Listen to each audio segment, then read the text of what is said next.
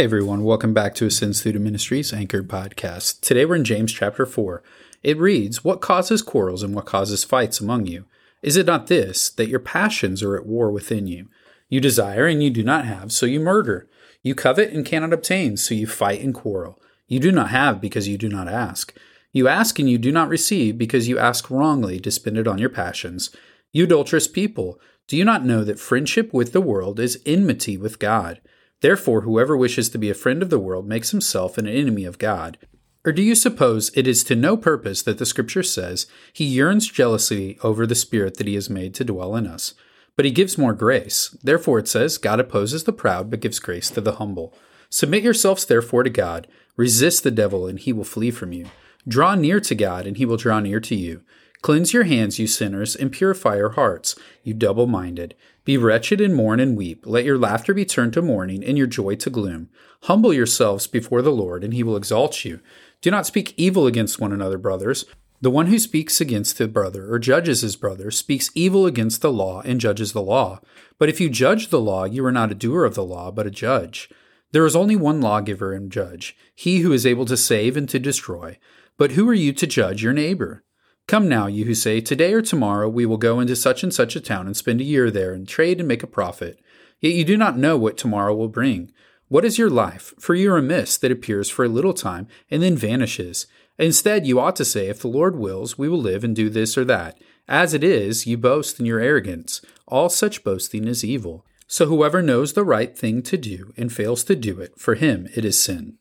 As we jump back in here to James chapter 4, we're back in the boxing ring with him as he continues to bring to light some of these areas of our life which we may not be fully yielding ourselves to the Lord. And today is one that I find particularly challenging as he calls us out on what he describes as worldliness, our love for the world and the things of the world.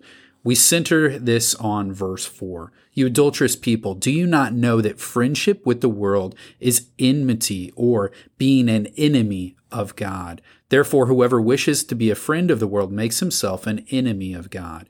And so I think that we would naturally say, hey, I don't want to be an enemy of God, but are we willing to give up our friendship with the world to do that? So let's think about that. What does this really mean? What does it mean to actually not be a friend of the world? As we think about the things of the world and the things that might be drawing us away from God, we need to understand that they've set themselves up against God and His kingdom. We need to understand that they're looking for things that are different. We need to understand that they're going to end at a different destination than what the things of the Lord are. And so it's easy for us to see that end, and it's easy for us to contemplate the destination and where it heads. But where it gets really difficult for us, where it gets really difficult for me, is the fact that we're surrounded by these things. And it's okay to be involved with the world around us, but that's not what this is talking about. It's saying being friends with that. When you're friends with somebody, you've put yourself into a relationship. You've put yourself into an agreement where you're going to look out for the best interests of one another.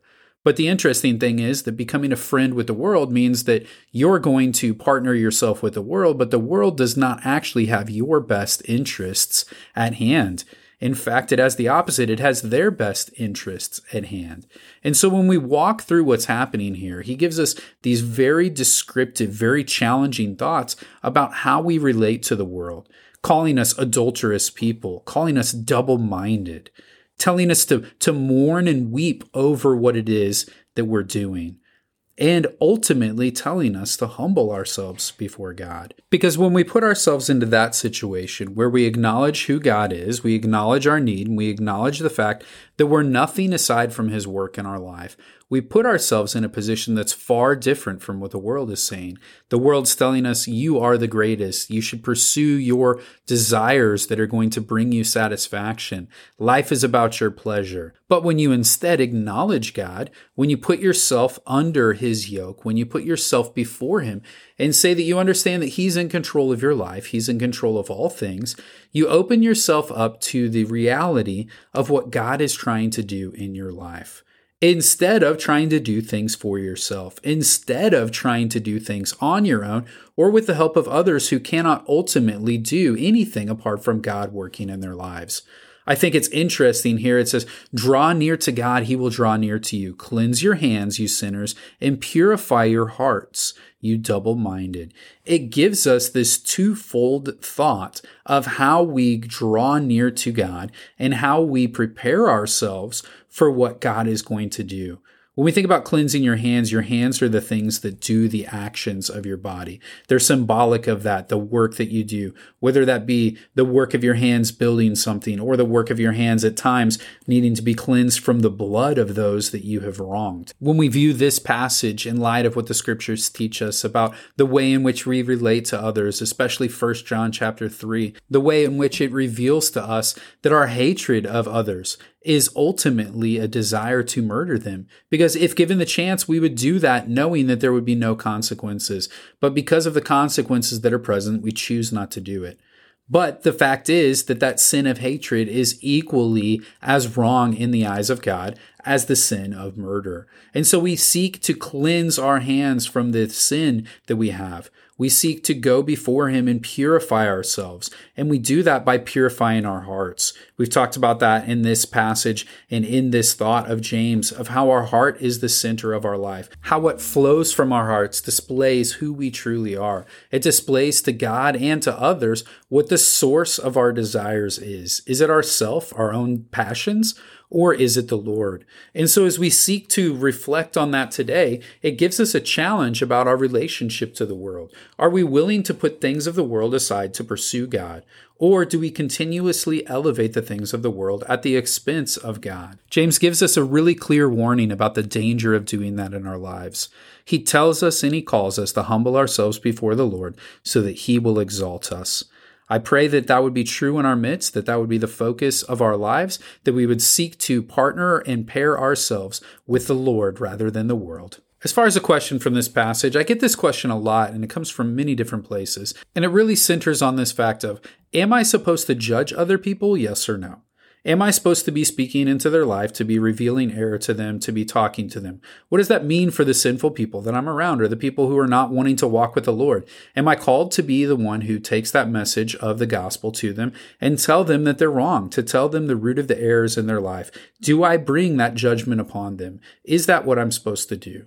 And so we get places that speak of judge not lest ye be judged. And we get these other concepts here of this thought that there is only one judge. There's only one who's doing that. Are you able to save your neighbor? Are you able to do those different things? Who are you to judge your neighbor? It's an interesting question, interesting thought. The one thing that I would like to say is, number one, for those who are unbelieving people, the judge and the lawgiver, the one who is calling them to judgment, is the Lord. That means that you might be a part of sharing the gospel with them, and you might be part of helping them begin to see the reality of who they are and where they stand before the Lord. But more than that, the many places that we look at in the scriptures where it talks about us bringing judgment or speaking to other people about their sin and calling them out on that and doing those different things is usually centered on the fact that we're relationally living within the body of Christ. And as so, we are called to be a part of the edification and the building up of the believers. In doing so, that leads us to expose sin in their life, to call them out on those things, to help them to see the ways in which they can continue to grow and be molded and shaped into the people that God desires them to be. So in a sense, in that relationship, we're called to be the judge. We're called to be the one who's examining the facts, examining their life, examining it such to the extent that we can give them the right thing to do, the remedy for their situation, or the way in which they should be living.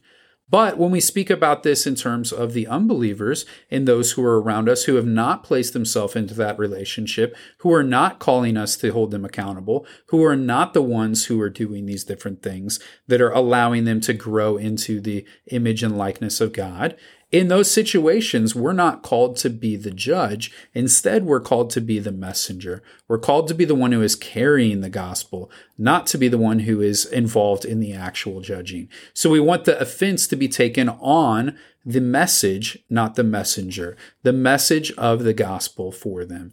And so it's a unique little thing. And you might say, hey, well, that's kind of dodging the issue, or that's kind of not really giving us clarity on, are we supposed to judge or are we not? We need to understand that there are categories, or there are situations and instances where, yes, we're called to be the one who is examining their lives, who is working through those situations, and who is helping them to see with clarity what's going on. But also there are situations where we're allowing that to be the Lord, where we're trusting in Him to do what is right, where we're calling upon Him to be the one who is the lawgiver, the one who is then upholding the law, and the one who is then drawing those individuals to an understanding that they will be and will stand before Him as the judge, and allowing God to be in that position of ultimate judgment and not putting ourselves in that. So hopefully that helps you to see the different nuances of that. This passage is one where especially people are questioning, hey, am I even involved in judging or the judging process? Because it says, but who are you to judge your neighbor? Ultimately pointing to the fact that we're sinners just as well. And we need the same thing that they need. We need the Lord evident and relevant in speaking into our lives so that we're able to die to our sins and we're able to live in Christ. So hopefully that is true in our midst today. Hopefully that's true as we seek to study God's word together, as we seek to mine it for the gold that it gives us. And so as you walk through this passage, as you look to answer questions about what it is revealing to you about God, we pray that you would continue growing in the Lord. Know today you are loved.